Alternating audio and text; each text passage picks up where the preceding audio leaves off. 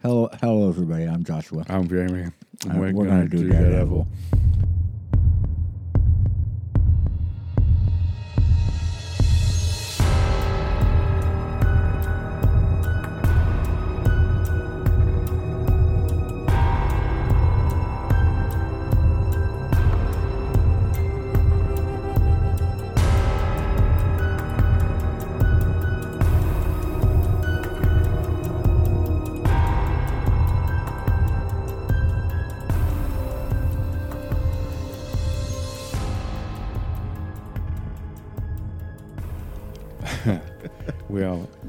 It's cold season. It's cold season, yeah. It gets cold in LA now. It gets cold. It gets down to.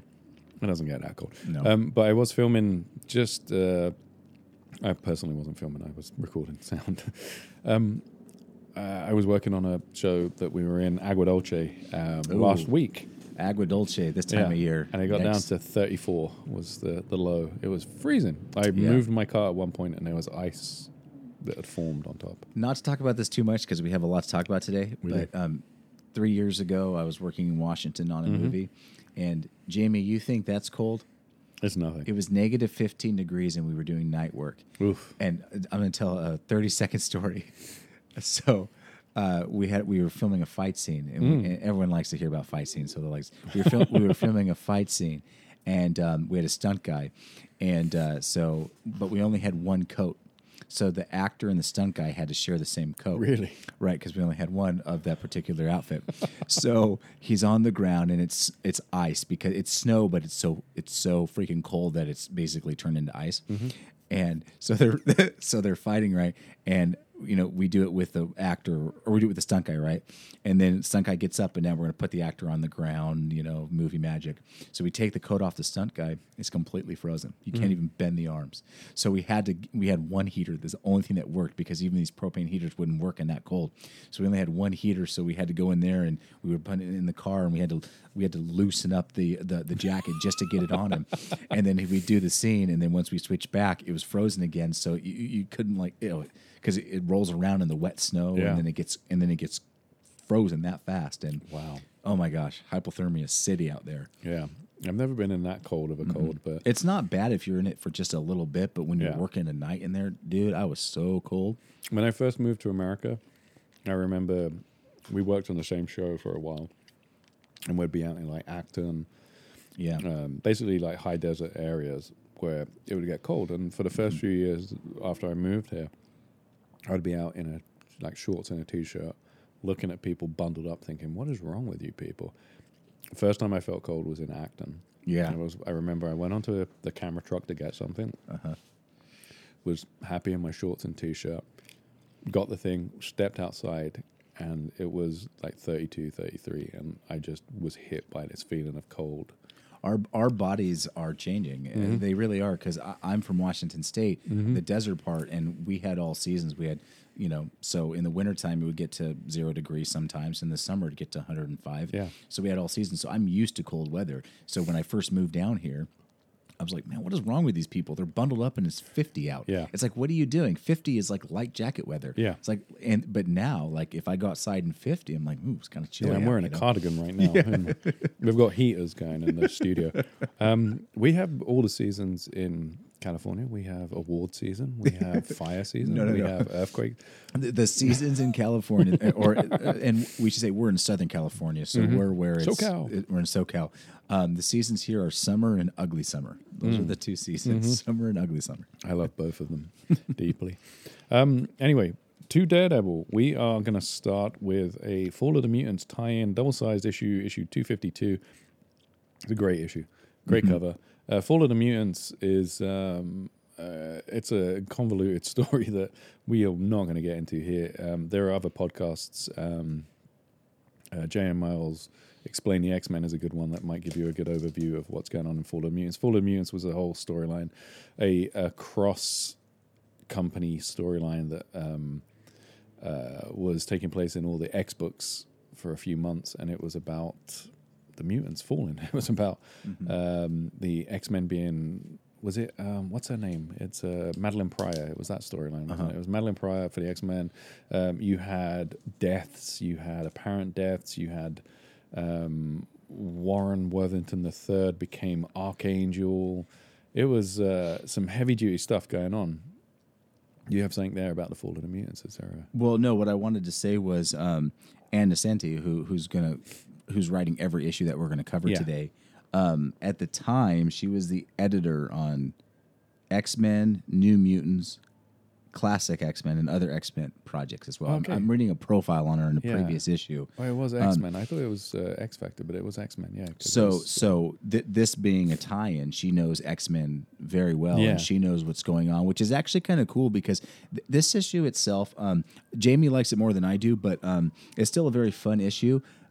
But even though it's a tie-in, like tie-ins today, if you go and you just get the tie-in issue, you have no idea what's going on. You're confused as heck. And sometimes it sucks because if, like, let's say you're a collector and you're collecting like Daredevil issues, once you get that tie-in that pops up, it's like, you're thrown. I have to buy it because I need to complete the collection, but this is not going along with the current storyline that Daredevil's in. This is just like the tie-in is a fringe. The what's happening is like it's great because it's what's happening inside the story, and then the big crossover event is right on the edge. And it's about how being on the edge of something like that would affect the people in the story. And that's what's so great about this is because it is its own story, and it doesn't matter that it's a tie-in, which is awesome. I love when that happens, and more of tie-ins should be like that. Yeah.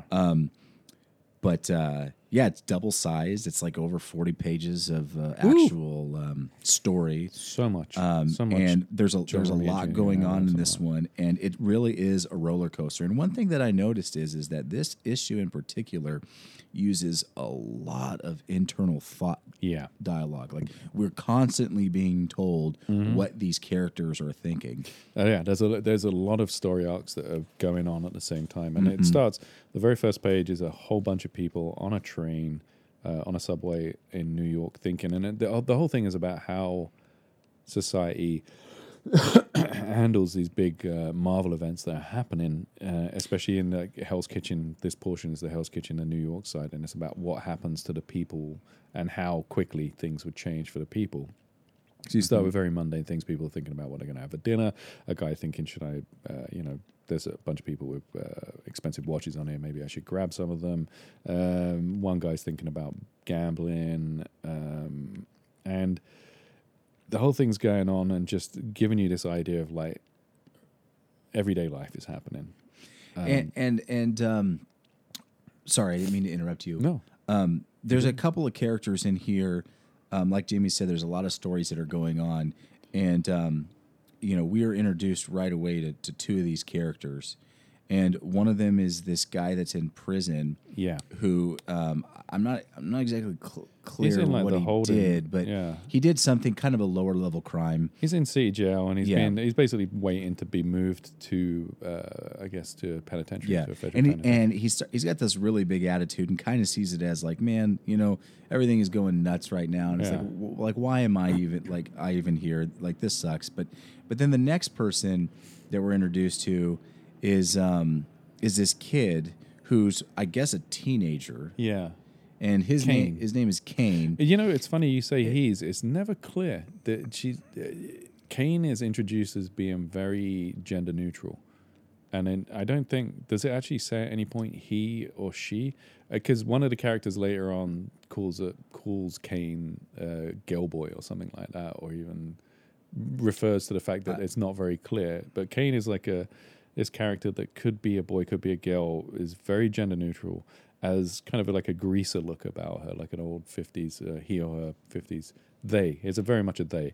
And they have this greaser look with a leather jacket, and they're connected to Matt loosely. They've been floating in and out of the clinic, and we see the clinic is pretty full of people, and there's like this sense of like a tension in the air that is unspoken at the moment. People are talking about like how things are going weird. The guy in the prison cell was talking about how everything's going nuts at the moment, and Matt's saying, it's very everyone's very tense. And Kane runs in and says, "I got this kid. They were being beaten by their mother. This boy was being beaten by his mother on a fire escape." And Kane mentions that they watched it happen for a bit, and it took them a while to really want to help. He said, I'm not a hero, but it was weird. I didn't automatically. Oh, it does say Matt thinks his heartbeat jumped. Sorry, I did. For some reason, I thought there was never any. I thought the pronouns were neutral, but it is a he. And yeah, he says, it was weird. I couldn't. It took me a while to convince myself to step up and help this kid, and I feel bad for it. And Matt says, it's important that you did it. That's the important thing. It is a really cool little moment because Matt, you're right. Matt says it's important that you did it. Look, I mean, as long as you learn, it's okay. And the best thing is because of you stopped it, and the kid is here and he's fine. If you would have stepped in earlier, sure, he wouldn't be beat up as much, but at least you stepped in when you did, and because of you, he can thank you for his life. Yeah. So that part is pretty cool. I do want to point out that we are inside of Matt and Karen's little law office area, and I always want to point out that Natasha Romanoff, she's hanging out, is hanging out helping Matt, and I'm curious about because the last time we saw Black Widow was when she was going through that little moment, with the we covered it last podcast. Dealing with the Russian, or not the Russian, with the mind control people, and dealing with the aftermath of killing Hazard, of Hazard dying and her taking responsibility. Yeah. So I'm wondering if Matt called her and was like, "Hey, look, we need help here. I know you are probably mentally a little unstable because of everything that's going on. Why don't you come? I'll give you a job. We need the help." I kind of feel like she's just been hanging around the whole time. You think so? Because it kind of feels like, because at one point Matt says, he's with the boy that's been here, and he says, why don't we take you and, take care of you? And then he says, Natasha, can you do this? I'm kind of busy. Could you make sure this kid gets some x-rays? And she's like, why? Kids. I hate kids. Yeah, and there's even, which is funny because I don't know if it was at this stage in her story, but the story of Natasha Romanoff is that she can't have kids, is that because of the program that she went through to become the Black Widow. Part of it was that they removed the ability for people in the program to have kids. Right. So kind of funny that she's like, oh, I hate them. And then as she's walking off, she says, do you like ice cream? And the boy's like, no. So after Matt consoles Kane, we get a little victory. We do, we find out that this is the very first victory. Remember, Matt has been giving legal advice, not lawyering, but giving legal advice so people can lawyer themselves. He's got David as the front, as the lawyer front. Right, and it comes back that one of the people that he gave advice to actually won his case. Right? Yeah, the tenants. Mm-hmm. And so they have a little celebration, and everybody is super happy. Yeah. So that's kind of cool. And there's a moment where Matt and Karen are hugging each other, and you know what? It's working, Karen. Our little free clinic beating teams on high-powered, expensive lawyers. Did you ever doubt it would work? This is coming from Karen. Matt Murdock, you can do anything. It's a sweet little moment. And then we go over to our buddy Bullet from... Bullet and Lance. Yeah, what was his name? Butch Cashman or something? Bullet and Lance. For those Cashman. of you who didn't listen to the last episode, Bullet is a kind of a soup. He's huge, like juggernaut size, and he can move incredibly fast. And he works for he's like a hired assassin that the government hires to go do their dirty work type of thing. But the government are doing it on the behest of the Kingpin. The Kingpin, yes. Yeah, who's kind of pulling a bunch of strings. And he's got a son who is incredibly nervous and afraid of nuclear war.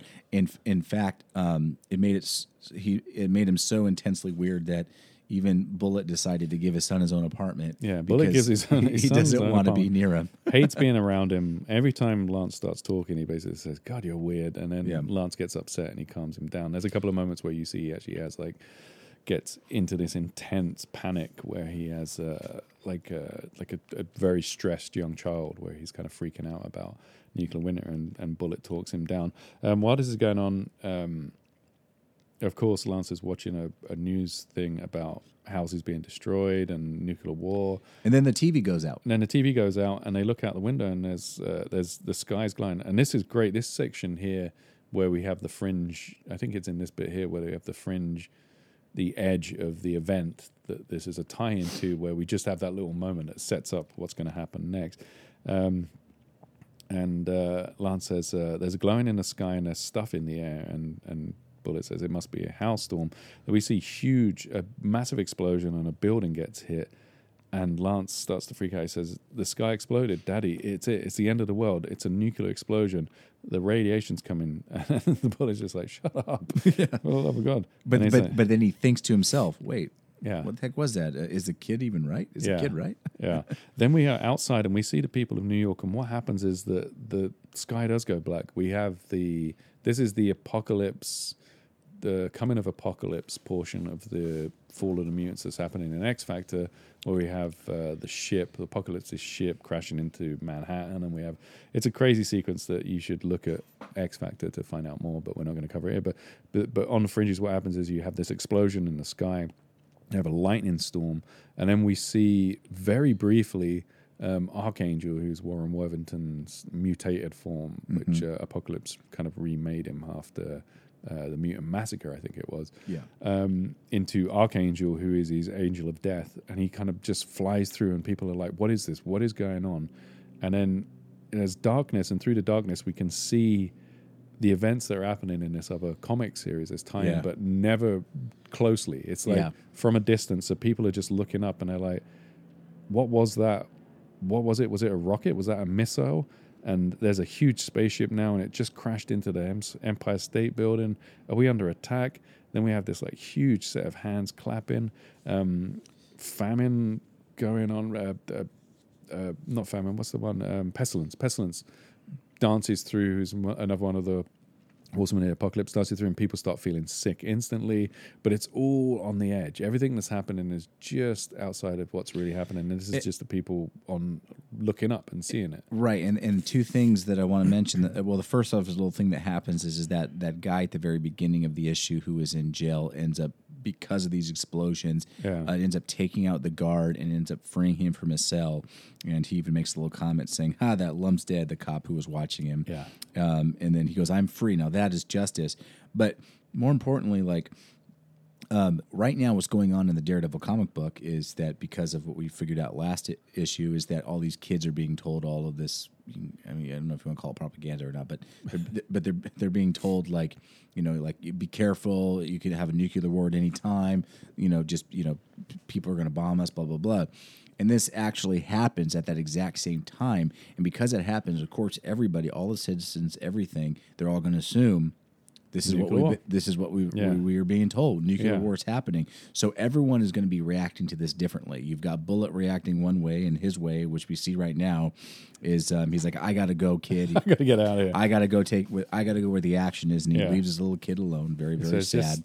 Just close the door and you'll be okay. And then we're over at, and then the great art sequence here. The first page is just a whole bunch of black with words as we're trying. We see like a bunch of explosions and a flash of light, and then Bullet's son, Lance's TV goes out because the power goes out, and at that moment it goes into darkness, and we're back in the law office. Right, and in the law office, it's all dark, so nobody can see. But of course, Matt's blind, so good for hey, that's a point for the team right there. But he gets a torch and he lights it, and he goes, "Look, everybody hold hands. Link, we're going to make a human chain." He's being very calm and collective here. Everybody follow me. We're going to go to the hospital because we got to see who's hurt. That's the best place to go. Yeah. These explosions, something's going on. And even Matt doesn't know what it is. So they start to go and they decide to go down into the sewers because he goes, look, just in case this actually is some type of nuclear war, something, we should go low. It's probably a nickel's worth of difference, but it's better to head down there just to be safe. Yeah. So they go into the sewer and they take the sewer over towards the hospital. But they take the subway. It's like a subway. Or they walk along the subway. A subway, not a sewer, but underneath ground. Yeah, and it's kind of cool because they step out into the street and it's like a huge power outage, and people are saying it is so quiet. It's kind of eerie. This is like the moment where everyone's still waiting to find out what's happening, and it's completely quiet. And there's like gangs of people huddled together with small fires to light up the areas that they're in, but no one's doing anything. No one's moving because no one knows what to do. Matt leads them, and we see, as we're passing through, we see another group of people. There's some soldiers that are guarding a arsenal in the must be in Hell's Kitchen somewhere, but it's like an arms depot. and there's a bunch of people are reading from the Bible outside, and then we're introduced to another throwaway character coming in. Oh yeah, I guess that's right. Yeah, this is one I should have mentioned Ammo. too. Ammo, yeah, and he ends up getting a group of followers, and you see this across all different types of media. You've seen this in movies and TV shows and in other comics. When the world is ending, you've always got that group of people who feel like, well, now it's time to commit crimes. Let's we're go. going to step up and take over. We're going to step up and take over. And this is a guy who is a self-proclaimed leader who is grabbing a group of people. They have war paint on their face, and they're like, you know what? We need guns. We're going to be the power. Yeah. And he gets a lot of followers, and a lot of people are going to follow him. And their first order of business is that they are going to head over to that area where those guards are watching it, and they're going to go get all the ammo and weapons that they need. Yeah, first we get the weapons, then we take what we want, and then he said, then we're going to go and hit the hospital. There were a couple of times he rubs his nose and makes sniff noises. Yeah. But what is that about? I don't know. He does mention we need drugs. So maybe that's just kind of the thing saying he needs the drugs. Okay. And the drugs that he's talking about, he says he's going to go to the hospital. He's talking about getting, I guess, amphetamines to give them, because he says, a lot of people are sleepy later on. He says, people are kind of dead on their feet because no one trusts anyone in this new state that they're in. Right. Everyone's kind of marching on their feet. So he says, I'm going to get some uppers and get this army moving. So he says, let's go. And they attack the arsenal, take out the guards who are just hanging out and don't really know what to do either pretty quickly, and then march in. And then there's one other character that we're quickly introduced to who's like who really is a throwaway character. I don't even know his name. Yeah, he says at one point, he says, they've given me a name, but I can't remember what it is. It comes up later. It's Bad Seed. Seed. Yeah. He basically says, I'm Bad Seed. They've given me the name. I'm the bad guy now. I'm going to join them. And they burst in, and they're there now inside the arsenal with all of the weapons. We cut over to the hospital where we see Matt and the gang have made it. And the doctor lets Matt know that things are not looking good. Yeah, and they're almost out of power. Their generators are running low. They need some stuff. And Matt goes, hey, so what can we do? He's with Karen, obviously. And he goes, the emergency generators are failing. We desperately need a sterilization system and refrigeration capabilities.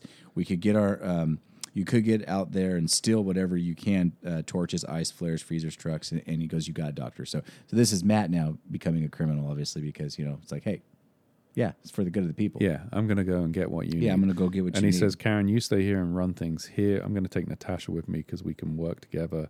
As he's leaving, he bumps into Kane, who's waiting in the foyer of the hospital, who thinks it is the end of the world and is basically saying, there is a nuclear war out there. We don't know what's going on. And Matt says, Kane, you've got to snap out of it. There is a war going on, and the people that you can help are alive and in there. Get in there and help them. And then he starts to complain a little bit, and he goes, and Matt says, "Shut up." Yes, you're right. This is war. It can happen. It has already happened. Matt was a little bit aggressive there with him. He's a bit snappy with this kid because this kid is like, he's scared, and Matt. The kid's scared and looking up to Matt, and Matt makes a couple of bad choices with Kane in both as Matt and as Daredevil. They get out. Natasha and Daredevil run across the roofs, and they stop, and he says, "I'm listening. I know what to listen for." There's a great moment where she says, "Why are we stopping?" And he says, "Listen. What are you listening for? For what I know is always out there. Human nature's dark side." And he's listening to see where ammo is at the arsenal. Ammo arsenal is at the arsenal ammo. Say that again, Jimmy. Ammo is at the ammo arsenal with arsenal. We get a little moment with the guy that escaped from prison, and he's got like a switchblade in his hat. He's going to kill somebody because he wants to steal his clothes. Yeah, he says, I got to get rid of the prison. But on his way to doing that, he sees that there's a trash can with a baby inside. Yeah. And then he can't. He's like, well, that poor kid. Who cares? He's just that kid's going to be dead. He's going to be dead anyways. But he can't seem to kill the person with the baby watching. And so he even goes to the baby. He's like, "Close your eyes." It's like what do you like? What are you doing? I need to kill this guy. Like, come on, what are you doing? And then he kind of falls for the baby a little bit. And he's like, the baby calls him Dada, and he's done for at that point. He's like, okay, cripes. I got a baby now. I got a baby now. We go back to the armory, and everyone's getting a little crazy in there. And Ammo is basically saying, look, here's the plan. We got to get some drugs to get everyone working. So we're going to go hit the hospital fast. and people are saying, what about radiation that's out there? And Ammo says, I don't believe in radiation. If I can't see If I it, can't see it, it doesn't it exist. doesn't exist. Yeah. And Daredevil's listening in at this point. He crawls back and says, okay, there is 2 of us and 100 of them. These odds aren't great. Are not good. And then they hear 3 heartbeats, and they're joined by 3 guys who look kind of like the guardian angels that used to ride around on the New York subway. They've got like berets on. They actually attack Daredevil Yeah. first, and Daredevil and Black Widow obviously easily flip him out of the way. And then at that moment, the leader of those 3 guys actually stops everybody and says, "Cool it." Yeah. And he goes, "I know this guy. This is Daredevil. You got a good rep. You know, I think we're on the same side." And Daredevil's like, "Okay, well, let's team up." And ultimately, one of the They high-five guys, each other. It's an awesome little Yeah, I know. 80s action moment. yeah, one of these guys is like, "Man, you crazy? 5 against 100? Those are bad odds." But then they kind of decide to go Yeah. with it, you know, and they do a little corny little Yeah. high five. They come up with a plan, which is that Yeah, it's a one of good the plan. guys It's is a a good plan. demolitions expert. Yeah. And he says, well, I can set bombs that aren't going to cause damage, but will cause confusion. There'll be like smoke bombs and a couple of explosions to get their attention. It will block the exits that they can use to the point where they can only use one, so we'll be funneling them, and then we can pick them off as they come out. And Daredevil says, okay, cool, but we don't kill anyone. That's the rule. We hit them, and we hit them to injure. And he says, I'm going to go back to the hospital to get the stuff that you need to create the bombs. Wait here. He runs back to the hospital. On the way, we jump ahead of Yeah, him. and Kane is at the hospital and he's Yeah. trying to help, like Daredevil told, or like Matt told him to do. Yeah. And he sees this woman who's lost a leg. Yeah, and she's on the table, and he's got pills to and medicine and everything, and Kane is trying to give it to the lady, and the lady's like, "What's going on out there?" And then Kane tells him what he thinks it is, and she's like, "You know what? Give me all the pills for the pain, and then get me out of this bed. Somebody else needs this Yeah. more than I do." I think she's basically saying, I'm going to kill myself. I'm going to kill myself Yeah. out with all those pills. I'm going to OD on the painkillers. And Kane says- is like, he no, said, no, don't do like, that. Like, don't do that. And he tries to get Matt, and he's running looking for Matt, but Matt Mm-hmm. is Daredevil at the moment, and he's getting the stuff for the bomb, and he bumps into Natasha, and he says, where's Matt? And Natasha says, he's busy, but here's a gun. You'll need this. I won't need it. They go back to the armory. There's a great moment where Daredevil's leading the demolition guy through the... I did want to point out, sorry, I kind of said it wrong, that the lady that was the amputee that was on the bed, she asked what was going on, and Kane told her what it was. He thinks it's the end of the world. Yeah, and so she believes him. Yeah. So it came from his mouth. Yeah.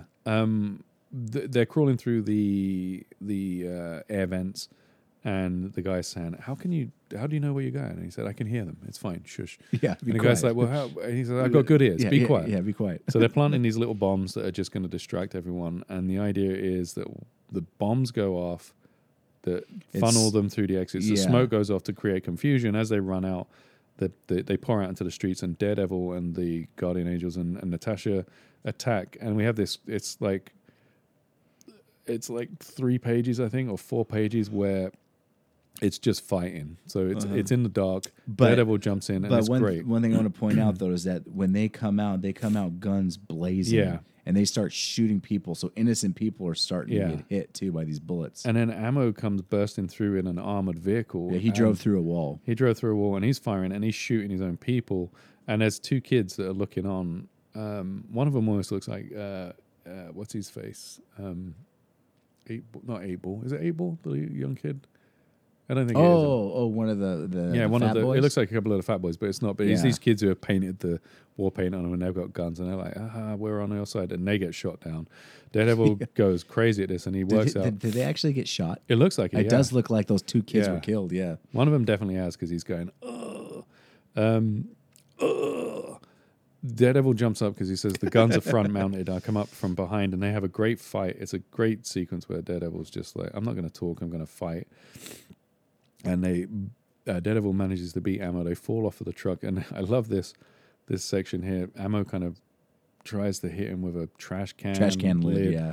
like a bad shield, and Daredevil takes the hit and then grabs it and hits him in the face. with it. Yeah. It is a kind of a Yeah. creative little fight. And then there's a little moment where there's this old couple who are in a house, and someone, is it Kane that's trying to help? That says like, Yep. this person's hurt, I need help out here. Yeah. And the old couple are like, if we let them in, we've got to let everyone else in. That's not our way. We're not going to help them. So people are dying, and Kane's really kind of freaking It's out. like he doesn't know what to do. Yeah. Daredevil eventually beats Ammo, and they say, "Okay, we've got control here." And then they see a bunch of people who have kind of become their own vigilantes, who have taken one of Ammo's women, who are on their side, and said, she's our property now." And Daredevil was like, "That is not going to work." And Kane at this moment, remember, he's been looking for Daredevil. He's been looking for Matt. He's been looking for Matt because he doesn't know what to do. So he now sees a group of guys, and they are instantly can become his new father figures because he's tired of not knowing what to do. Yeah. So he sees his group and he's like, well, if these guys are doing this, then I'm going to do this too because it gives me some structure, it gives me some leadership. And obviously they're going to be doing something bad with this woman. So Daredevil shows up, sees Kane, and automatically just assumes the worst and believes that Kane is part of this group and just says, I'm disappointed in you. I'm so disappointed in you. So anyway, so Daredevil gets the girl away. There's no continued fighting or anything. Yeah. And then the lights come back on and then the army. Kane even like apologizes to Daredevil and is like, I got confused. I'm sorry. Without Matt here, I feel lost. I know I'm bad. And then Daredevil goes, "Shut up, you disgust me." Yeah, which is horrible. Yeah, that was my problem with this issue was Daredevil was acting so out of character. Yeah. And the relationship with him and Kane, it was like, I mean, come on, Daredevil. I mean, listen to his heartbeat. Yeah, exactly. He says here, keep your eye on this woman until we can get her in handcuffs. And then he says, okay, I'm sensing something. Here comes some helicopters. It's the U.S. Army. And they say, everything's over. It wasn't a nuclear war. Go home. Electric power is being restored. Turn on your televisions and wait for further news. And bing, the lights come on. And Daredevil's just hanging back and going, it's crazy how quickly everything fell apart. We see Lance. He's watching the TV, realizing it was not nuclear. Yeah. And then we talk about what happened in X Factor, and it says go and read X Factor 25 for the full story. Mm-hmm. But there's no chemicals. It was the poisoning and radiation sickness was caused by one of the bad guys in that story. So what happens here is Kane feels bad because he realizes it's not the end of the world. He gave that woman bad advice, so she killed herself because of what he said. So he feels so bad, and he's not paying attention to the girl that he's got a gun on that he's trying to keep. To keep under control. And then the cops are there, and while he's like trying to get. He's thinking about the bad choice or the bad thing he told the woman. Yeah. She goes and she grabs this knife, and this is the moment that confused me because she's thinking and she says, "Got to get rid of the boy girl." It's probably because he's got long hair. Yeah, but I think there's like a definite. This may be the first. Maybe Kane is a girl who is transitioning into a boy, and that's why Matt calls him. I'd like to think that it's a nice little. Well, that's the good thing about comics. You can interpret them. You can interpret them however you like. Yeah, but then the woman who pulls out the knife shanks Kane in the gut, and Daredevil picks up the heartbeat and says, "Hang on a second!" And finally, his attention is on Kane. He runs over, and Kane has been stabbed, and Daredevil's trying to help, and Kane is basically saying, "I'm done for. Please." And he goes, Let Matt know. Let Matt know that I tried to be good. Don't tell him about what happened because I'm so sorry. I feel bad about that, but just let him know that I was good. This is very Frank Millerish. I was a good little soldier. Mm-hmm. Daredevil, don't tell him about the girl, okay? Yeah, I couldn't stand Matt to know about that. It hurt. I wish I could say goodbye to Matt. And Daredevil's about to pull off his mask and say, "You can," but he dies. I think of everything Matt has ever done in terms of letting people down. This is probably the worst. It's kind of rough. It's really bad. Yeah. And this kid like really didn't even do anything wrong. He only, he was just scared. Yeah.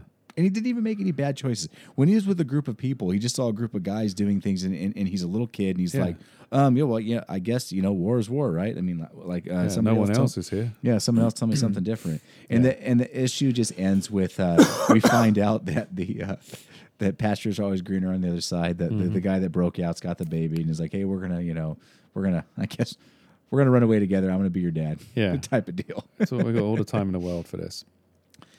All right, well, that's that one. That was a long issue. Yeah. And that takes us to the next 4 that we're going to go over today. And the first one is a Christmas. It's a Christmas one. It's a Christmas issue that's got an amazing cover. Birthday. It's got an amazing cover. It's the Kingpin holding Daredevil's mask. And as we've talked about, it was the last podcast, Kingpin is infatuated with Matt Murdock, and he can't get over the fact that Matt beat him in the Born Again thing. Yeah. And so all he can think about is ways to defeat Murdock. Yeah. And this is a Christmas issue, which means Daredevil's now a year older. Thank you.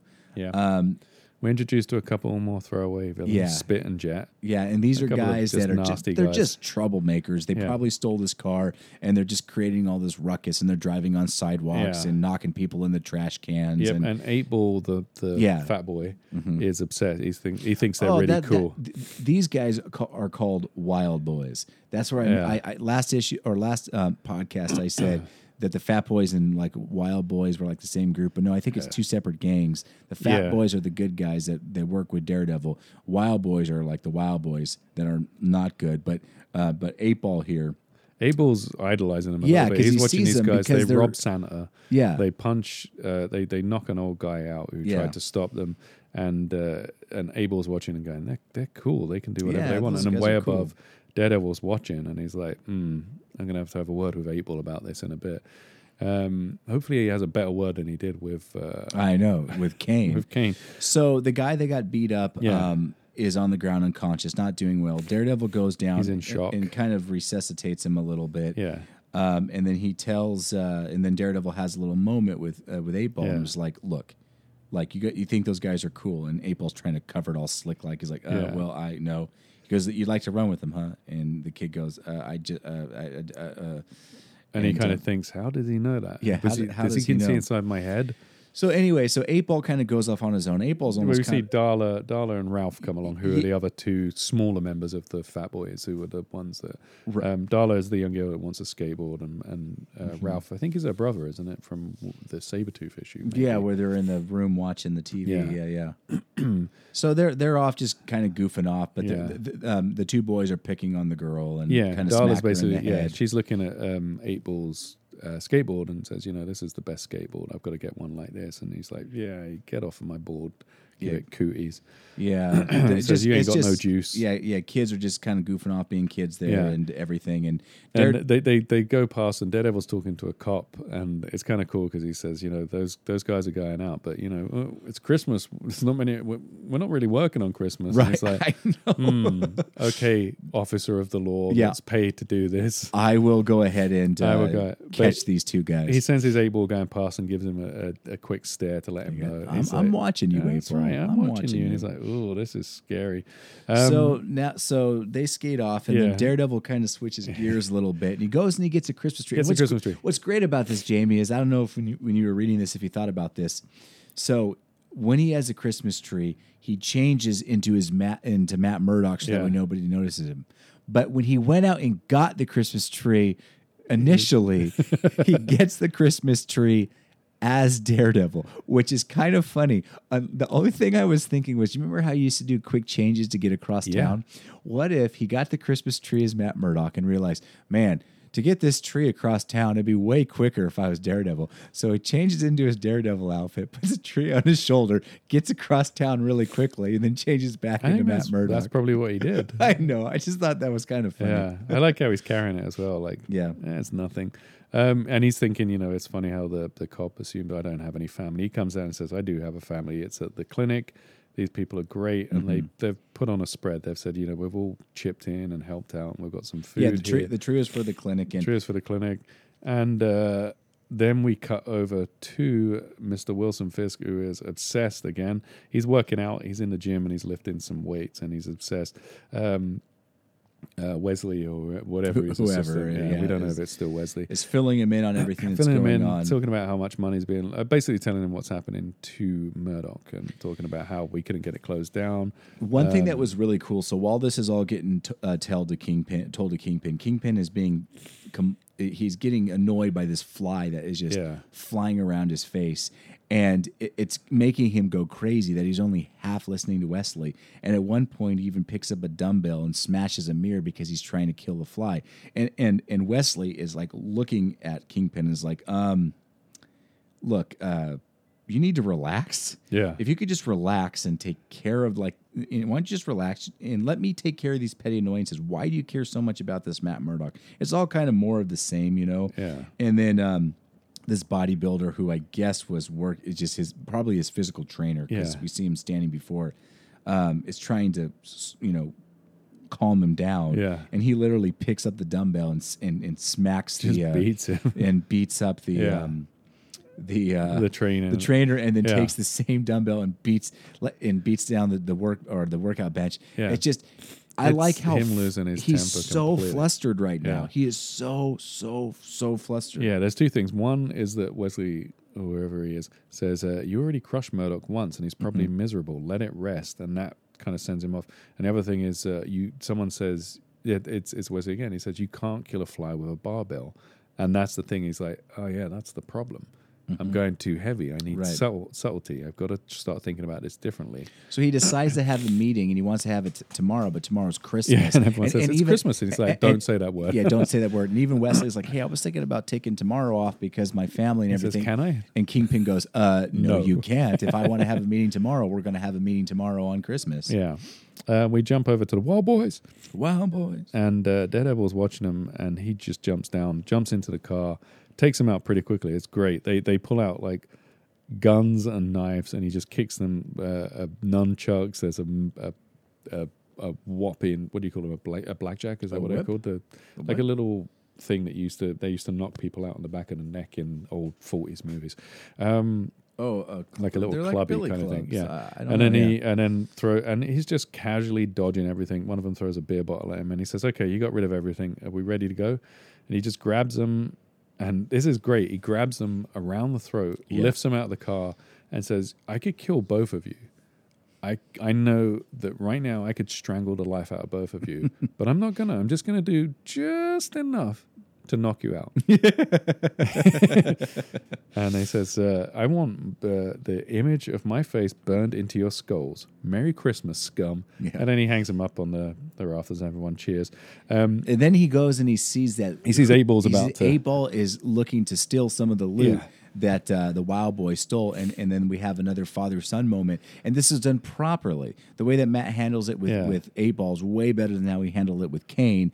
And he basically says, look, get out of here, kid. He's like, this stuff is stolen goods. I need to return it. So he says, sometimes you do good and more good comes back to you. Exactly. It comes back to you. So anyway, Matt grabs all these stuff, and he's going to return. This is kind of a cheeseball moment, but he was going to take it and return it. And then this big group of people comes, so we have Daredevil with hands full of stolen merchandise. And then this group of guys comes up to Matt and is like, hey, we're shop owners. That's all of our stuff. Why don't you keep it, Daredevil? It's insured. It's insured. And Daredevil's like, that's great. Thank you. I know who would like this perfectly.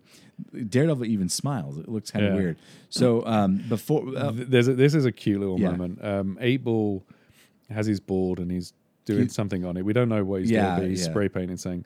And then he sees Darla. Darla is looking in the window of a store. She really wants a skateboard. She mentioned that earlier. That's kind of her dream gift. But but even 8-Ball made fun of her, saying stuff like, "Dude, your dad's a druggie. Your mom is your dad's a drunk. Your mom's a junkie. There's nothing going to happen. You're not going to get anything." And then 8-Ball comes up, hits her on the head, and she calls him pork face, and they kind of, and he says, "Why are you crying?" Yeah. And you're not going to are you crying over the boards? And she says, "I'm going to get one. I'm going to steal one."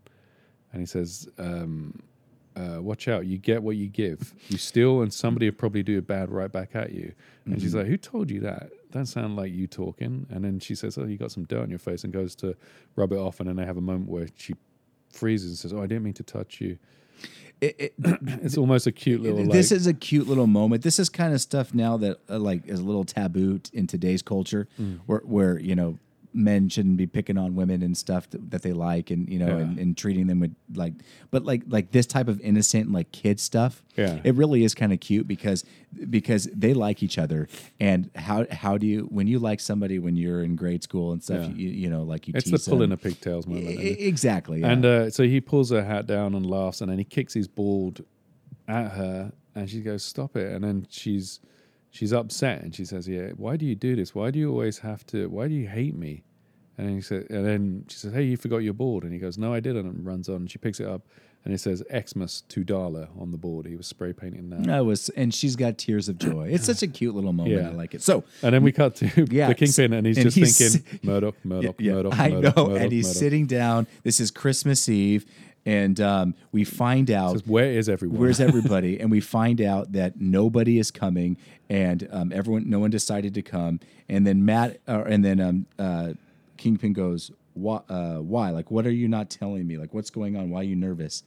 He goes, well, the guy couldn't believe He basically went to the guy, the tenant. Yeah, there's a tenant that they're trying to get It's kicked the eviction out. thing, and he basically said, "Go back and double the offer. I want to buy the building. I want to buy the biggest. I want the biggest building." Yeah, and he says, "Go back and double it." And he says, "I went to the guy. I said we're doubling the offer," and he said, "I'm at Christmas dinner with my family. Please go away." And he says it's not going to happen. Yeah, and he was surprised. He's like, Kingpin goes, "Why? Like, why is this not happening?" And the guy goes, "Well, look, I don't know for sure, but yeah, he's with his family. But not only him, now other people are thinking about kind of backing out and stuff. Like this whole area, there's some new like." Let's be happy over money thing going on right now, and it's making Kingpin very frustrated. Murdoch, he ends up smashing the fly finally with his hand, and he's saying Murdoch. Anyway, so we go across town. We're back at Matt and Karen's little law firm office, druggie place. Yeah. And Matt shows up with all those presents from those very, very, very friendly shop owners. Yeah. And he's dressed up in a Santa Claus beard and hat, and he hands everybody the gifts out. And what's great about this is, like, it's cool. Like, Cue Ball gets a new skateboard, which is awesome. But a lot of these people get really dumb gifts. Yeah. And they're like, this is kind of stupid, but you're a blind guy, and you wouldn't know what to give me, so it's okay. Thank you. It's just a neat little moment, and then Kingpin is watching the whole thing. He's watching from outside in his limo, and he has a moment where he says, "I get it now. I get how to hurt him. He's happy. He's in love. I need to destroy that part of it." Uh-oh. Sorry, Karen. Yeah. There's a way to destroy a man like Matt Murdock. Get him where it hurts. Get him right through the heart. Mm-hmm. So that takes us to the next 3 issues, which are very good, and this is the introduction of a new character that I'm going to let Jamie talk about, because I know he's been super excited to talk about her.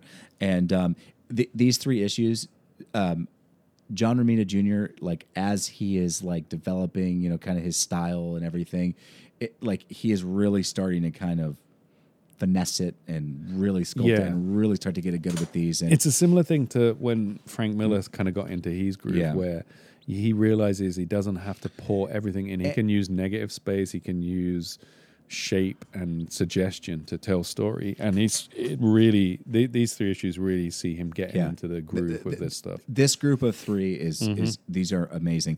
And I also want to say Al Williamson is still inking. Yeah. And I think that is one thing that's the key, especially for an artist, to work with the same inker. Yep. Like, it really helps, not just with the consistency, but like, the artist will draw something, or the penciler will draw something a specific way, knowing he's got Al Williamson that's going to be inking it, so he can draw it this way because he knows it'll turn out this way. Yeah, they start to work together. It meshes really well together. So we get... excuse me. We get introduced to this character, Mary Walker. Yeah, on the very first page, and it's an awesome splash page. Yeah, we might know her by a different name. Yes, Typhoid Mary. Typhoid Mary. This is the first appearance, and she is a fantastic character. She's so awesome. This was Anna Seni and John Romita Jr. Al Williamson came up with her. She was an actress, but very early on she had a dissociative personality disorder. I can't remember. Schizophrenia. It's not schizophrenia. It's like she created a completely different person, but it's powered so that the other person has mild telekinesis, is able to start small fires, pyrokinesis, and everything about her changes in terms of her pheromones, her heartbeat. Everything shifts enough that it's a completely different person. It's what makes her so cool for a Daredevil character. Yeah, she's basically created to be a Daredevil villain in every way, because it's like, that makes sense. When she's typhoid, as Jamie mentioned, she can do all those things. She can create little fires. She can move things with her mind a little bit. And all of her, like her smell changes, which is what's key. It's like she smells like a different person. Just her body radiates a different type of energy.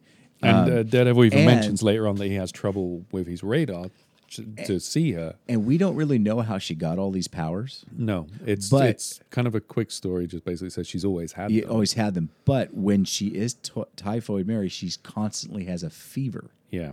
Which I thought was kind of cool. Yeah, she runs hot and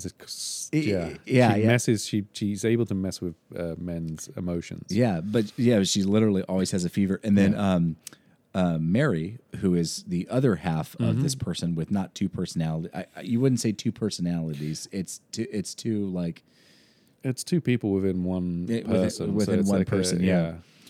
Mary is she's normal, and I mean, she doesn't have any of those powers, and but she also.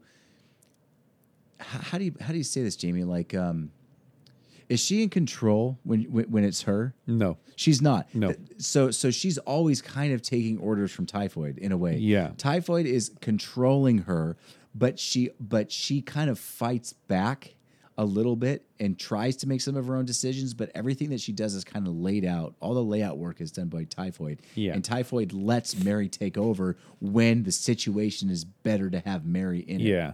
So Typhoid is definitely the stronger of the two she created people. the personality to deal with some horrendous stuff. I know that later on they create a pretty nasty backstory for her, but at this stage they don't have that stuff. It's just that she was, when she was younger, she had this other personality that she used to get through tough times. And she was an actress that was on the up and up, but that all kind of fell apart because the Typhoid personality kept taking over. And when we first see Typhoid, she's kind of jumping towards us. She has two machete blades wielded and is in like this. Half of her face is painted white. She wears this crazy half sleeve jacket that has Mary written on it. One glove. She wears fishnets that are kind of all split and broken, and boots. And she lands down, and there's a guy that's mugging someone, and she just says, "Let him go. Let him go, tough guy." It's so cool. And the guy runs off. I like the guy's there, and she says, "He's got nothing." And she's like, "Thanks, lady, bye." And the guy that she grabs, who, what is his name? It is Rip. Rip, yeah. Rip is just like some thug, and she says, I'm going to use you. You think you're a killer? Come with me and let's find out. And she... this is when she pulls him in to kiss him, and he says, you're hot. And she says, "I've got a fever," and scratches his face. Says, "I branded you. I'm going to change your life now. I own you." And there's some fires that start around them while this is going on. We find out that there is a strike for the refuse collectors in New York, and this is something that the Kingpin has started. Yeah, he's forcing them. Well, he's not forcing them. He's basically stopping the strike from being resolved. Right. So trash is building up because he kind of says these people deserve to live in trash. They are nothing but trash. And we bounce over to a bunch of drug dealers that are working. So I just want to say, like, does she have any actual control over Rip? She is able to exert.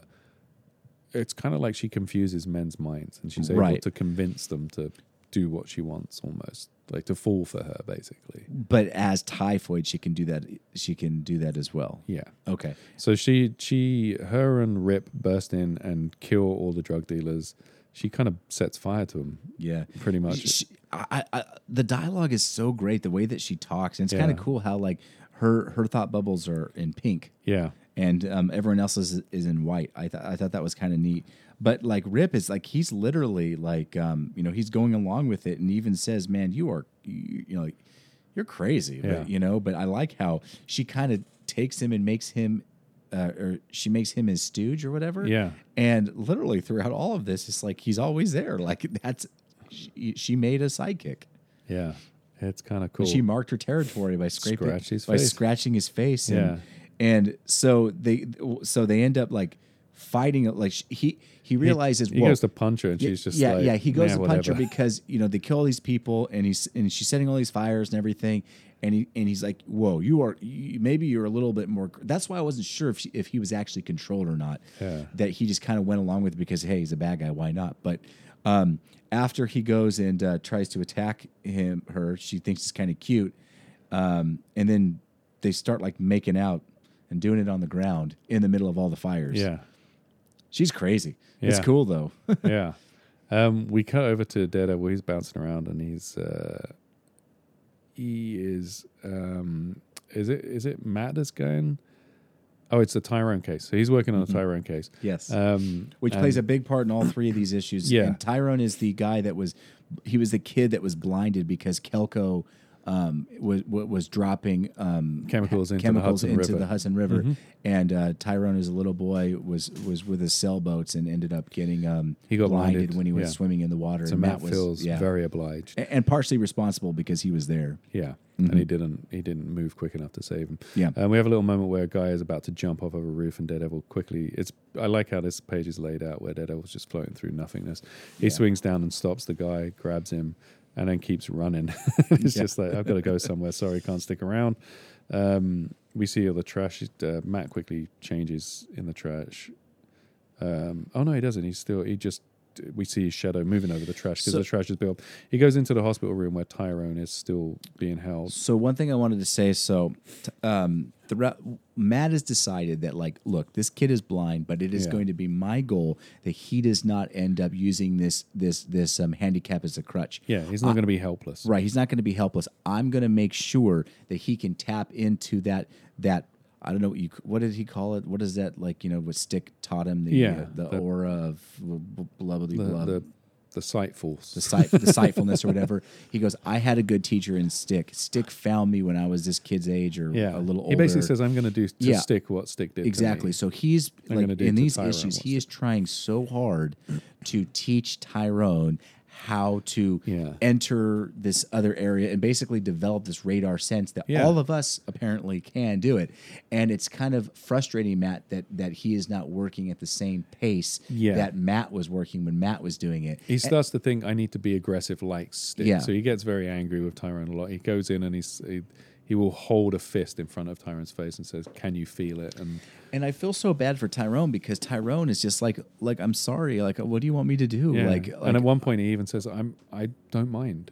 I'm coming to terms with being blind. Colors now that I never knew existed. I can sense things in this silence. It's okay. Yeah.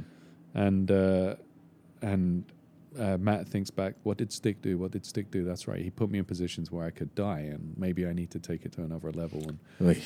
And we see Kingpin playing racquetball, squash. I don't know what you call it. He's playing that while Wesley runs off some stuff about what's happening. He says, I hate to interrupt, but there's this woman called Typhoid Mary has hit town and has blazed quite a bloody trail through Hell's Kitchen. She's wiped out gambling dens, busted up major drug houses, grabbing a fortune each time. Our fortunes. She's sucking up our turf, leaving bodies everywhere. And he also says that normally we leave this type of stuff up to Daredevil. Like, Daredevil will normally take care of people like this and help, which helps our organization. But he hasn't done it. He's not around. Like, what's going on? And Kingpin wants to set up a private meeting with her because he likes the sound of this Typhoid Mary. He says, this sounds interesting. So now we cut to where Typhoid Mary is, and she's at this illegal gambling hall and is like, if she's just been trashing it. She's killed people up and killing everybody. And this guy's basically like, why are you doing this? Like, what's going on? And she's just like, it's my business. I'm going to do what I want to do. And then Rip comes in with these garbage bags and is like, hey, Typhoid, I got these garbage bags. What do you want me to do with them? What do you want me to do, honey? And he goes, darling, just go ahead and put the bodies in there and throw them out in the trash. Yeah. It's really kind of gross. So anyway, so Matt and Karen, they're out walking around, and Karen is basically telling Matt, like, I love you. And, like, I know this Tyrone thing isn't going, he's kind of distracted by Tyrone when she's talking to him. But he's like, you know what? I understand your obsession, but, I don't want us to fall apart from each other. Just come back to me, Matt. And Matt's like, yeah, whatever. Okay. So anyway, I'll come back. I'll come back. Not yet. So Matt is now back with Tyrone, and they're in the hospital. And so this is what Matt has set up. So Tyrone is standing on top of a stool, and he has placed a stool somewhere in the vicinity of that stool. And he says, okay, Tyrone. And he actually puts Tyrone on top of the stool, and he goes, step out and step on the stool. And Tyrone's like, I don't know where it is. and so he wants him to kind of sense and feel where the only way you're not going to fall is to sense. That is a super cruel thing to do, because if he steps, he could die. Like literally, he doesn't know which direction to go. Yeah. And I feel bad for Tyrone. He's scared. This is where Tyrone says, I'm okay with the darkness. I'm okay with the darkness. It's not so tough. And then we have Kingpin has he's sitting in his room watching the videos about who Typhoid Mary is. Codename Typhoid Mary goes through her life. She's a child dual personality. Child's dual personality was first discovered in infancy. In the Mary persona, she's fragile, sickly, prone to epilepsy and other disorders. As Typhoid, she's utterly unapproachable, uncontrollable, a murderous little girl, pure poison. And as Typhoid, all symptoms of Mary's sickness, including the epilepsy, disappear. Okay, so that means that Mary is the one that is sick. Yeah. And it says, Mary is a sweet, cooperative girl. Much is known about her. She is obviously mercifully to her. She's oblivious, mercifully to her other half. Excuse me. The most startling fact of this case is that the two personas have completely different heart rates, alpha waves, EEG patterns, biorhythms. They even smell differently. Nothing is known of Typhoid other than what could be physically recorded while she was sedated. She allows no one in her mind. She spent her every waking moment battling all help furiously and relentlessly. We do know that she runs a constant fever, which may be what alters her body and mind. She screams occasionally about it being hot in her brain. Only once did Typhoid cooperate with testing during the telekinetic training, as it was something she wanted to develop. We have documented evidence of Typhoid's erratic ability to move small objects. Mary has no such ability. At this point, the records are vague. Typhoid escaped, taken, of course, her helpless, weaker half with her. She turned up a year later as an extremely successful stage actress. Our research shows us that all who encounter her, from acting coaches to directors, talked of her in awe, almost adoration, believed her destined to become the greatest actress of the 20th century. Again, she disappeared. A doctor suspected that it was Mary that built the acting career and Typhoid who tore it down. She was last seen in Chicago launching a new career of robbery and blackmail. So my question is it doesn't make it really sound like either of them is... we know Typhoid is the powerful one. Yeah. But neither is the dominant control. Well, that Typhoid lets Mary be Mary whenever she wants, or if it just happens when it happens. Yeah, it's never clear who decides. But Kingpin, almost funnily enough, because we're talking about her being the perfect villain for a Daredevil thing, and he says it couldn't be better. Yeah, it literally could not be better. This is handcrafted by fate itself. Her split personality, the Murdoch Daredevil schism, both have aspects of light and dark. The dualism forcing an unnatural division between good and evil. Both tend to use the split as an outlet for conflicting aspects of their respective personalities. If any woman on Earth could do this job, I require it. Is this masterpiece on the screen in front of me? See, and it's great because a normal person like me or you, Jamie, we're not normal, but you know what I mean? Yeah. Between the two of us, we could tell they were the same person. Yeah. Like if we really looked at them, we could see, but this is so great since Matt is blind, he can't tell that they're the same person because their temperatures are different, their heartbeat's different, and their smell is different. His powers are kind of scrambled by her. Yeah, completely scrambled, which is so awesome. We have a cool moment when they first encounter each other where he actually says, there's something I almost recognize about her. Almost. We bounce over to Gloriana. We haven't seen her for a while. And she's in the dark room hanging up pictures that say, the pictures of the dumping site for the Calico. And she has a decision to make here. She's like, okay, I know Foggy is representing Kelko, and he's doing it because that's his job. These photos are evidence that I could use against them, which could hurt my boyfriend's case. Mm-hmm. So morally, what should I do? Should I think about my career? Should I think about what works best for me?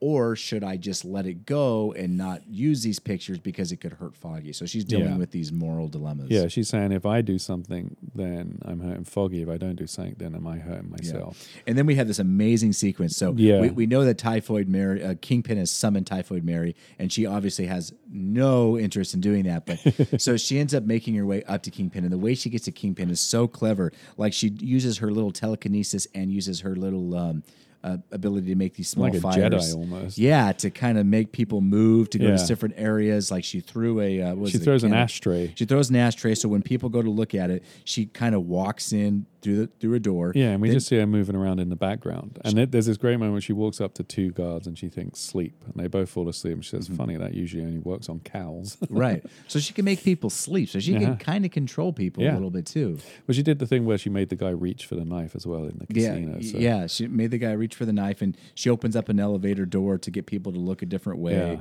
And so she ends up getting into She gets see right to the Kingpin, Kingpin, yeah. and she puts the knife up. This is so awesome. She takes the knife and she puts the knife right to Kingpin's big old fat neck, right? And then and she goes, looking for me, Fats. And 9 times out of 10 in this situation, Kingpin would talk himself out of it. He'd be like, "You're not going to kill me, and this is why you're not going to kill me. If you kill me, I've got your wife tied up over." Like he would like do stuff like that.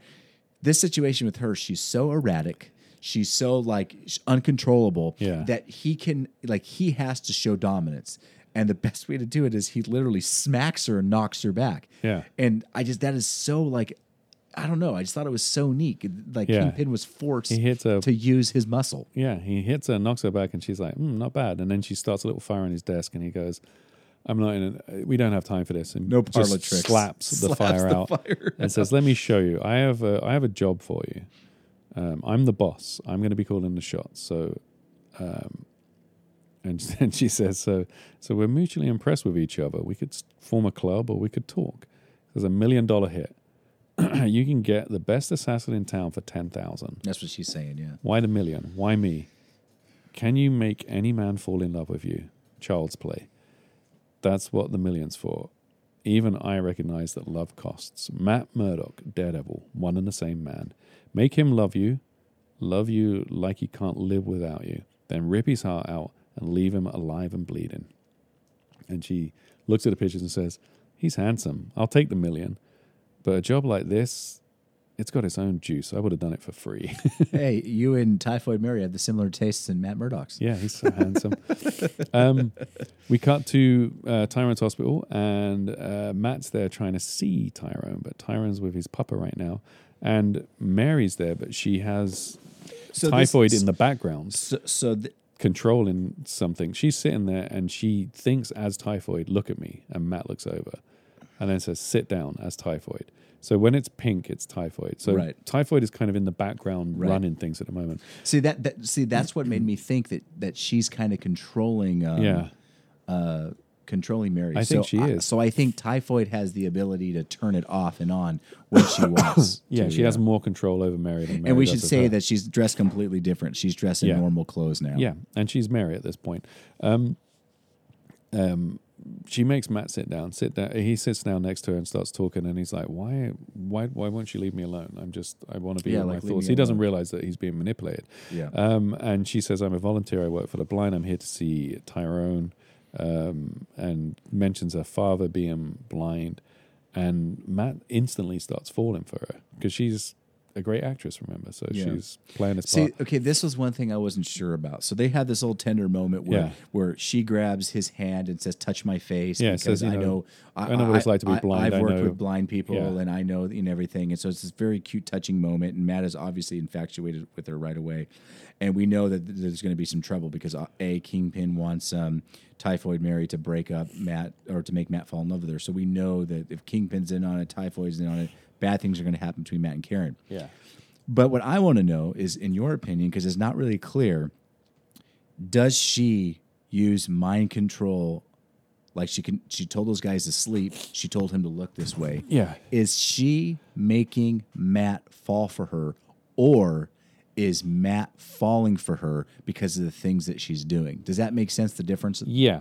I think what's happening is that Typhoid is convincing Mary to make her fall for Matt and to make Matt fall for her. You're right, but does that mean that she's not doing any Matt?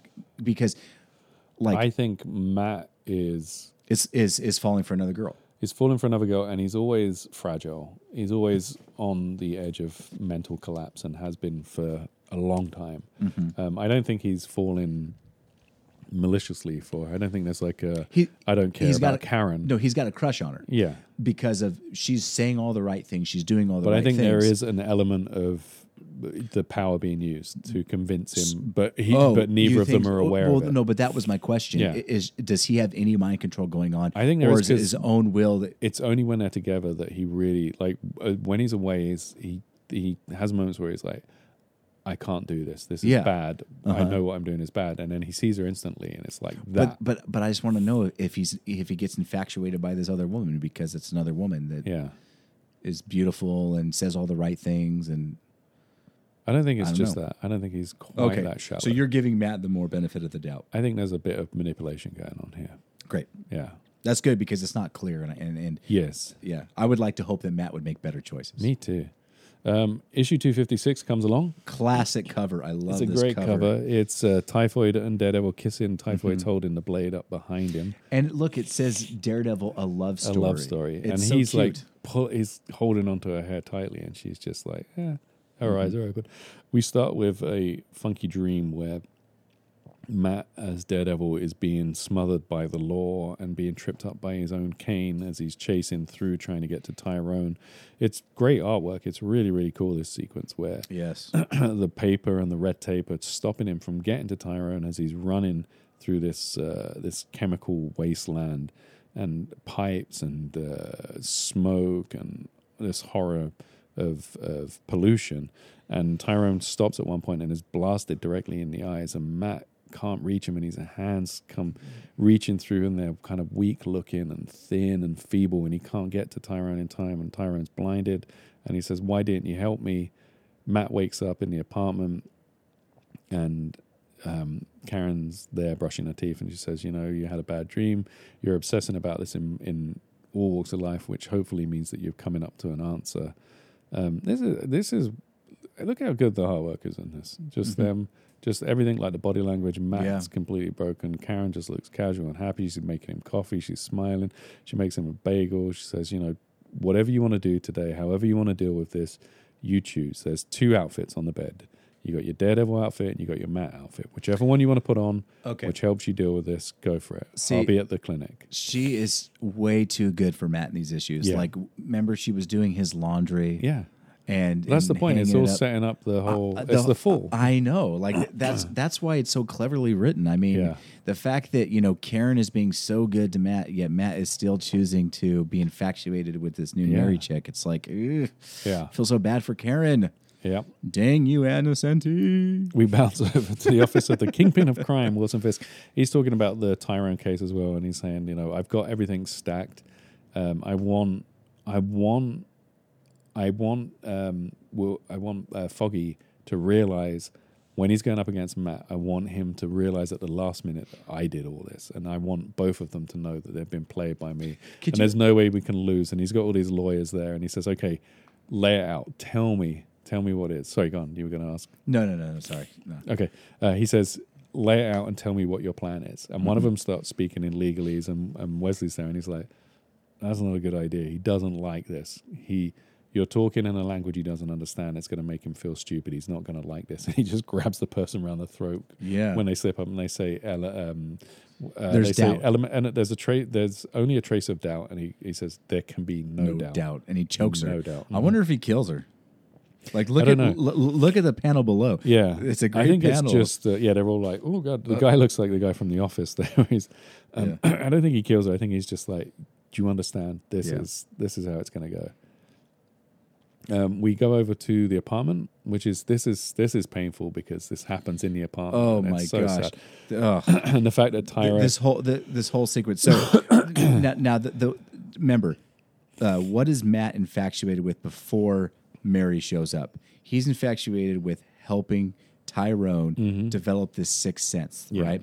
So when Mary comes over, Mary is now not just like being there for Matt. She is the reason she's actually there is the fact that she is helping Tyrone the same way. So she's doing 2 things, Jamie. She is being beautiful and saying all the right things, and she's also helping Matt's infatuation of getting Tyrone to be better, or getting Tyrone to do the things that Matt thinks that he should be doing. She holds up her hand and says, "Where's my hand?" And Tyrone reaches out and she says, So literally, she is doing everything right. Where did she get this information? Do you think Kingpin knew it all? Absolutely, yeah. Okay, knew about Tyrone and absolutely. And knew, but how about? Okay, I guess you're right. Yeah, absolutely. Yeah.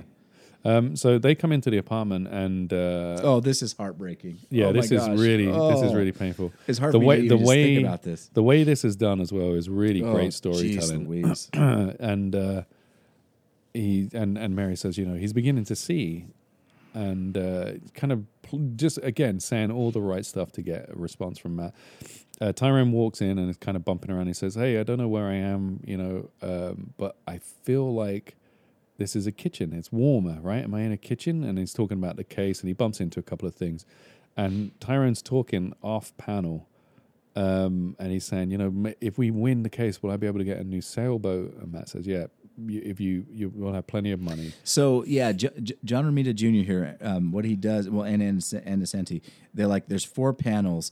And each is very similarly drawn, but there's a touch or something that happens in each one. So they show up together. Remember, this is we don't know how many meetings they've had in between. There could be several, but like the first thing is Mary puts her hand on Matt's stomach, which is a no-go to put your hand on a stomach of a man or a woman unless you're together. That's a very affectionate or a very like. That's a safe area. That's like you don't put a hand on a stomach. You can put a hand on a shoulder. You can put it. You can even sometimes get away with putting it in the lower back, but on the stomach though, you'd never touch somebody's stomach.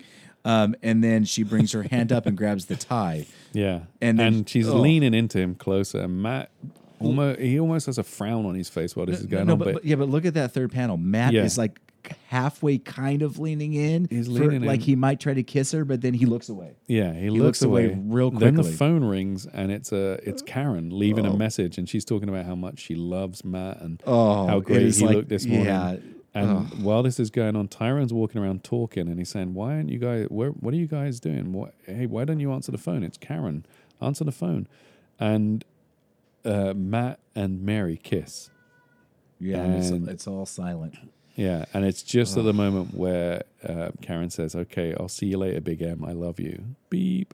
And then Tyrone's going around going, "Where are you guys? Answer me. What are you guys doing?" We bounce over. Matt is with David, and they're talking about the case and talking about their aim of their plan for the case. David, they stop at a basketball court, and David tries to shoot some hoops and keeps missing, and he's got some ideas. And Matt's running by and spitballing with him, and they have like a nice little relationship here. And then at the end, they come up with the perfect plan of how they're going to play it. And Matt says, "Here, pass me the ball," and he throws in. Scores the hoop. Swish. So now we go to court, and Tyrone is showing up with his father, and Karen is there. And Foggy's there, and this is the first time Foggy's probably seen Karen in a long time. Foggy looks over and sees him and says, Foggy Karen. goes, "Hey, Karen," and Karen literally gives him the cold shoulder. Yeah, this is great. She says, he says, "Hey, Karen, what are you doing here?" And Karen says, "I was about to ask you the same question." Oh no, she says, "I was about to ask the same question of you, Foggy Nelson." And then turns around, got the last name treatment. And then so now Foggy's in court, and he's like, "Man, she turned her back on me." Yeah, and is obviously his head is not in the game. Anyway, so the judge enters, and the jury's there, and then David pleads the case. And while this is happening, Foggy just keeps thinking about Matt, who, by the way, is supposed to be there, but he's not there.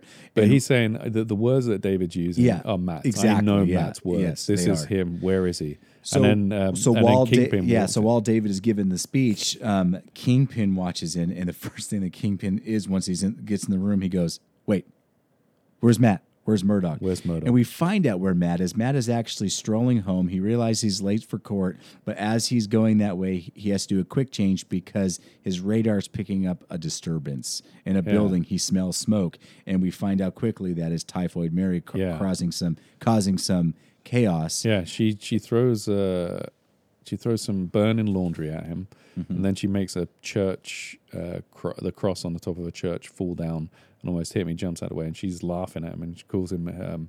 She says, "Hey, Mary Christian." Yeah, and it's a great little banter that they have between each other. And then this is where Daredevil sees Typhoid Mary for the first time, and this is where he goes, "There's something familiar about her voice, her shape," but he can't tell what it is. He doesn't know. He says, "I'm confused, but it's working, just like the shrinks told me." So yeah, Typhoid. Matt thinks that there's something familiar about her, and she says, this is working. This is exactly how they said it would work. When I'm in that, excuse me, when I'm that stupid sappy Mary, I have a completely different smell, heartbeat, gesture, pulse rate. No one can tell we're the same woman. This chump is duped. And Daredevil thinks, what do you want? And she jumps down and just... this is where he mentions that he has trouble seeing her. He says, I'm late for court. I better bring her in fast. Strange, I can't quite follow her heartbeat, and my radar blurs when I try to pinpoint her.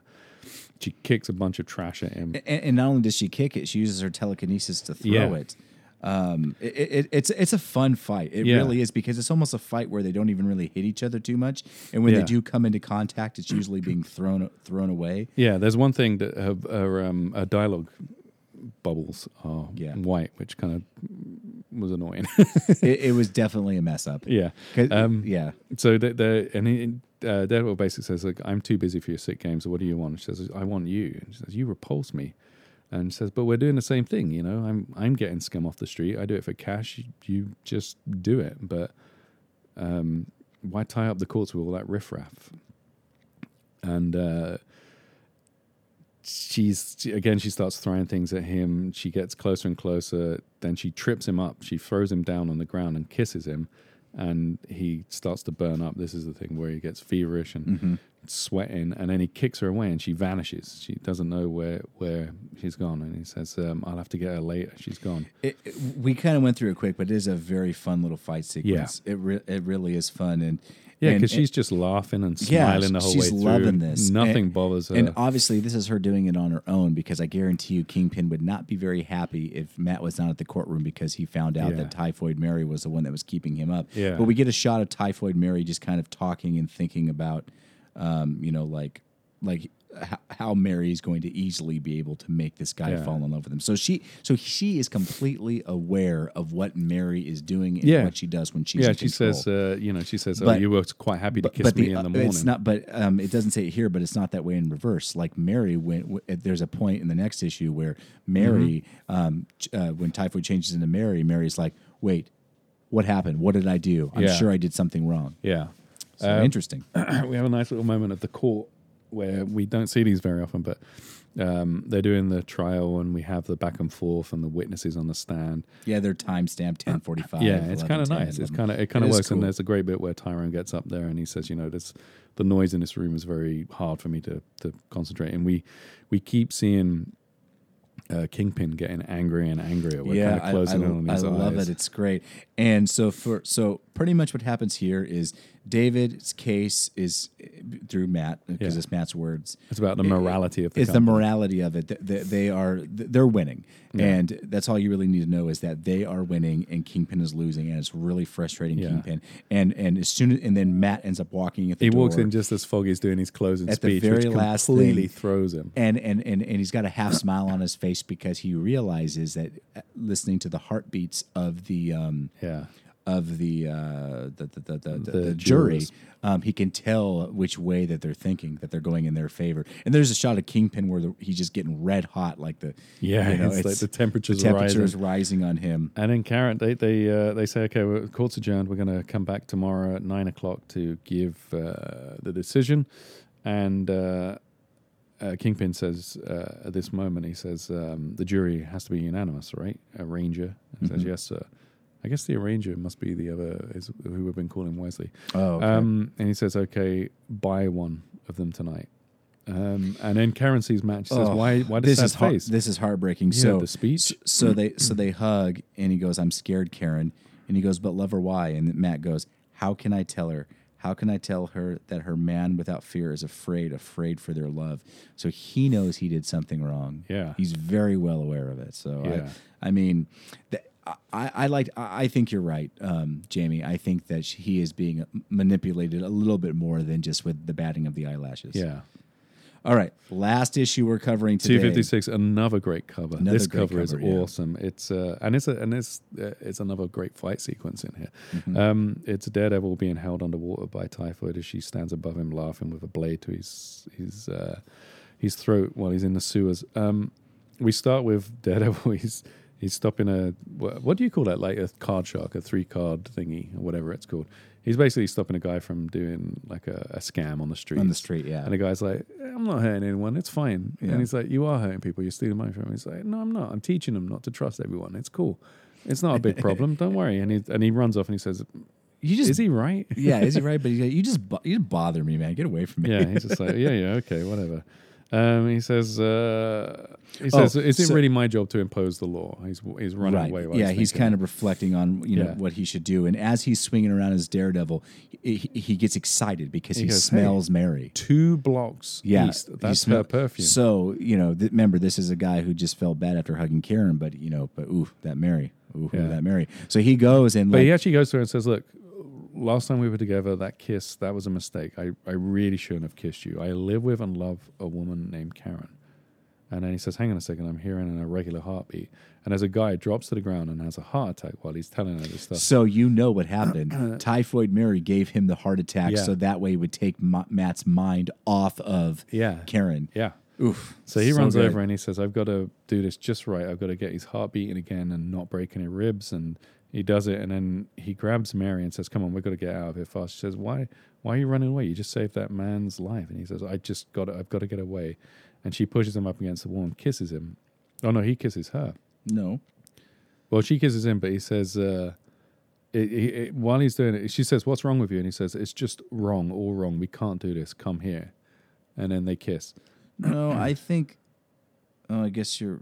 Yeah, I think he pulls her to him. He does pull her to him. Yeah, but again, there's so much manipulation and layer here that's breaking it. And then we see Mary, she's walking into her room. She says, oh, wow, that kiss, that was amazing. I think I stopped breathing. Yeah. Hands so strong, held mine so tight. It makes me want to, I'd love to. Such a kiss, a girl could lose her mind. I love this sequence because as she's saying this, she's changing into her Typhoid Mary look. She doesn't realize she's doing it. She says, it's nice to get the makeup off and fluff my hair.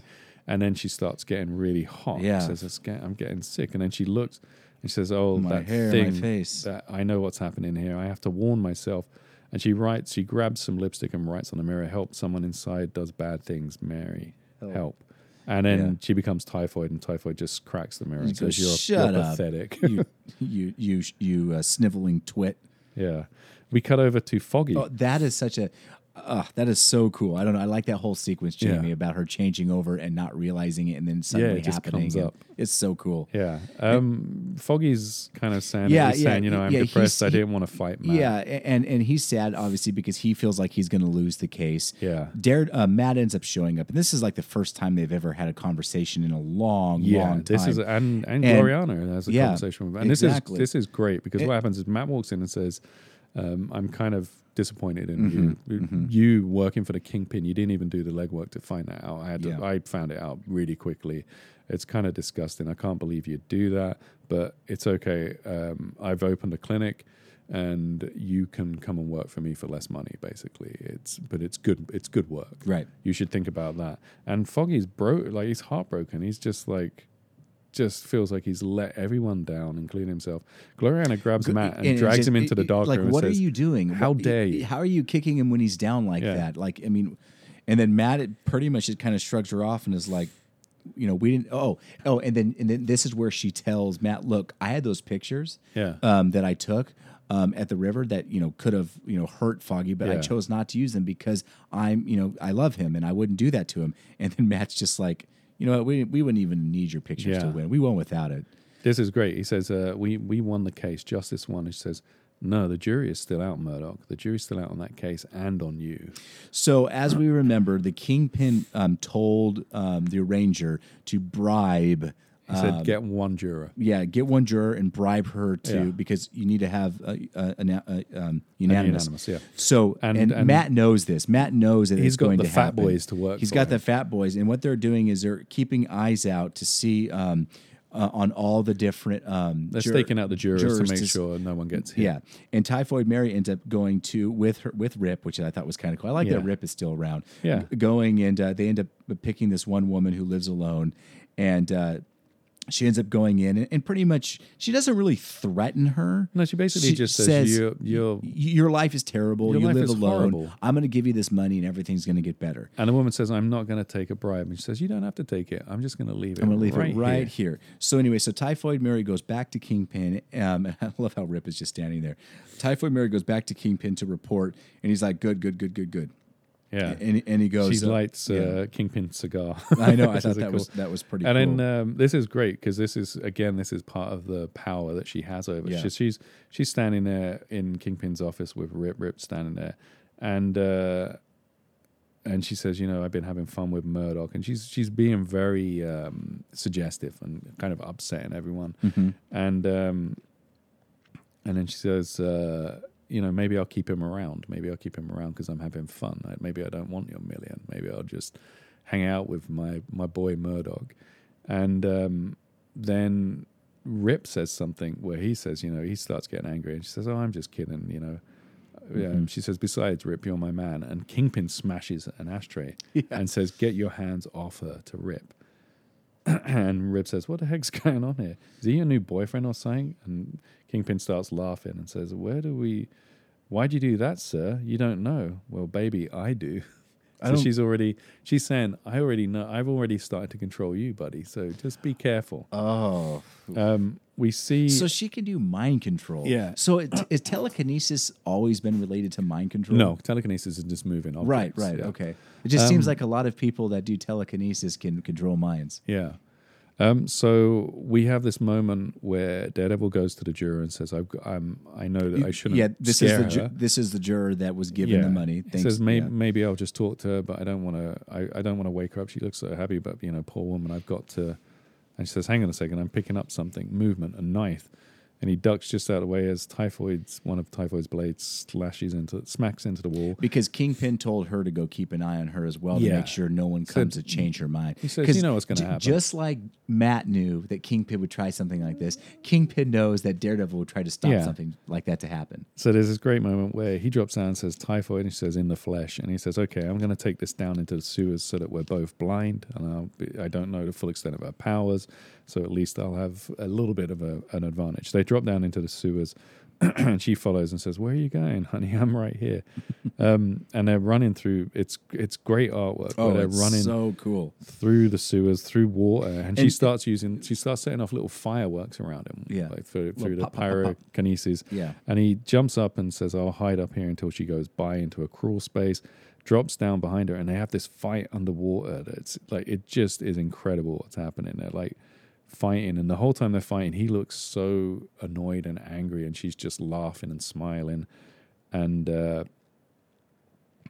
she says, I love the hate in your eyes. It's so close to something else, and he's just constantly saying there's something wrong with you, that you're sick and demented, and she's like, yeah, but I love you, baby, come on. So they're fighting, and they eventually get out into a outlet. The pipe goes out into a wash area, and Daredevil does such great art. Daredevil does like he dives like a swan dive, or like he just dives and like grabs her around the waist and knocks her. I guess he propels her forward. Yeah, they fall into like a shallow area. She slashes at him. Such great, yeah. And then they fall into deeper water. Into deeper water, and then there's more little cracking, pop of the little fireworks and everything, and then all of a sudden, Mary kind of takes a little control. Yeah. And it's like, don't kill him. Yeah, she says, don't kill him. I love him. Stop. Yeah. And because of that, it kind of freaks out Typhoid Mary, and she swims off, and then she goes, oh, God, why am I dressed like this? So Mary was able to take over. So this is interesting. So what was it that you think that made Typhoid... Love. I guess, but like made it so Mary was able to kind of pop out. I think she genuinely has fallen in love with Even Typhoid is. No, I think Mary is. Mary okay. Has. And then as she's running off, the Daredevil comes out of the water and says, curious, that's a completely different woman running away. What came over? Don't you think, though, that he would have recognized her smell if he was that infatuated? Well, I think he's kind of overwhelmed by smell around him that it's enough of a mask. And she's running off saying, why am I dressed like this? What have I done? So Mary is in full control at this point.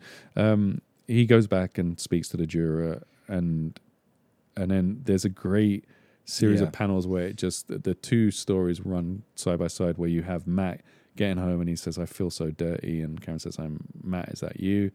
And then Typhoid Mary. Like these panels are literally parallels of each other. Typhoid climbs into her apartment and says, "I'm so scared. I think I've done something horrible. What have I done? I've got to get this smell off." Matt throws his Daredevil costume onto Karen, which is Karen. kind of disgusting. I know, yeah. Typhoid strips off. They both get in a shower and are trying to wash away. And Matt's thinking, "I've got to wash away the smell of this woman, Typhoid, who's all over me." No, Typhoid, I don't think it's typhoid. I think he's more thinking about. No, because he says she intrigues. She intrigues me, disgusts me, confused me. Feel like I've caught a fever. I have to wash off her every touch. I think it is the typhoid thing. And then Mary's He's not saying, starting to like both Mary and typhoid, is I think he is. Jeez Louise, Matt, come on. And then Mary's like, "I've got to wash off the whatever Typhoid did the crime." They both get dressed. Matt kisses Karen and says, "I'll see you in court," and still hasn't said a word to her. And she says, "His grip is pretty tight. That hurt."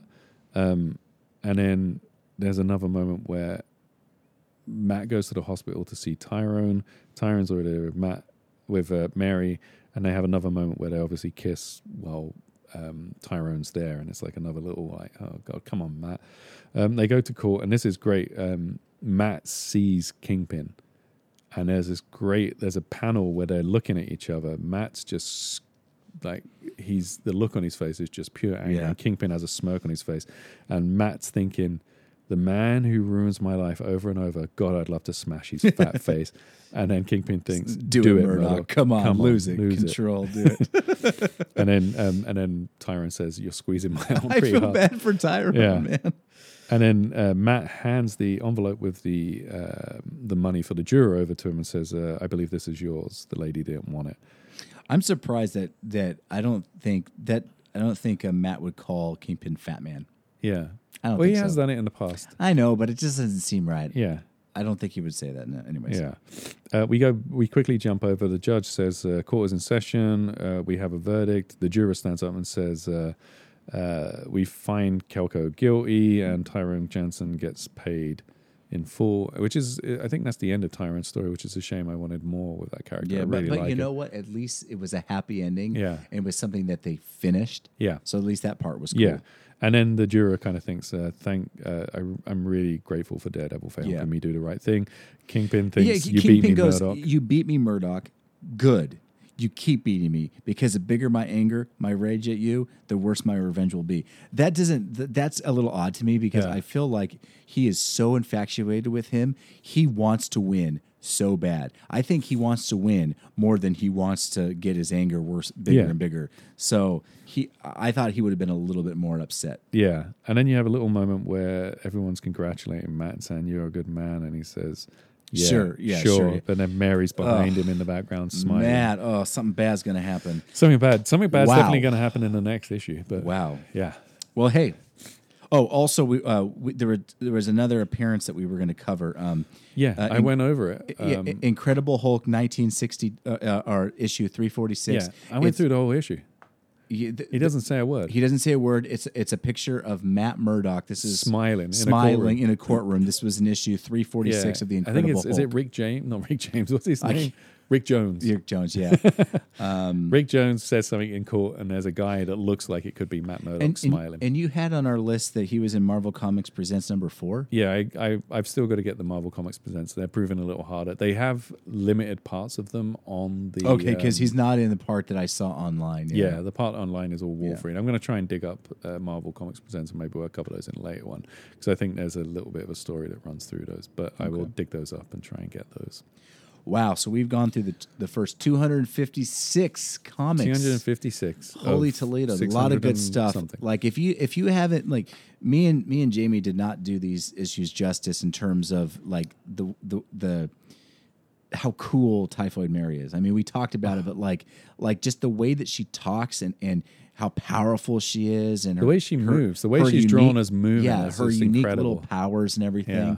Definitely worth checking it out. And the 3 issues of her that we covered today, they are all on the Marvel Unlimited app. Yeah. So which means they're probably on Comixology if you want to use that as exactly. Yeah, that's going to go hand in hand. But Either way, though, like a lot of good stuff. We got next episode. We're going to be covering a whole bunch of appearances in different series, as well as we're going to cover 2 Daredevil issues that guest star the Punisher. Yeah, the Punisher comes back, and it's I think that's the story that kind of tells the same story from 2 different points of view, with one being Daredevil's, one being the Punisher's, which is kind of fun. And then he's Amazing Spider-Man annual and some Thor issues that he pops up in. Yeah, but I tell you though, all I really want to do is continue to figure out what's going to happen between Typhoid Mary and Matt. Yeah, like, that is so interesting to me. So we're going to have to wait and see. We're going to have to wait. The issue where that is covered, I think it's 260, 259, 260. 259, 260 are 2 of my favorite Daredevil issues of all time. I'm really looking forward to Can't wait. All right, well, thanks for listening, everybody. We appreciate all of you. Thanks. Thank you so much. Questions, comments, concerns. Let us know. Let us know. You're out there. Like and review, or whatever everyone's supposed to say at the end of a podcast. Rate and review us. Thank you for your time. Like us. Yes. Validate us. But yeah. Okay. Thank you, everybody. I'm Jamie. I'm Joshua. And we just did Daredevil. Boo.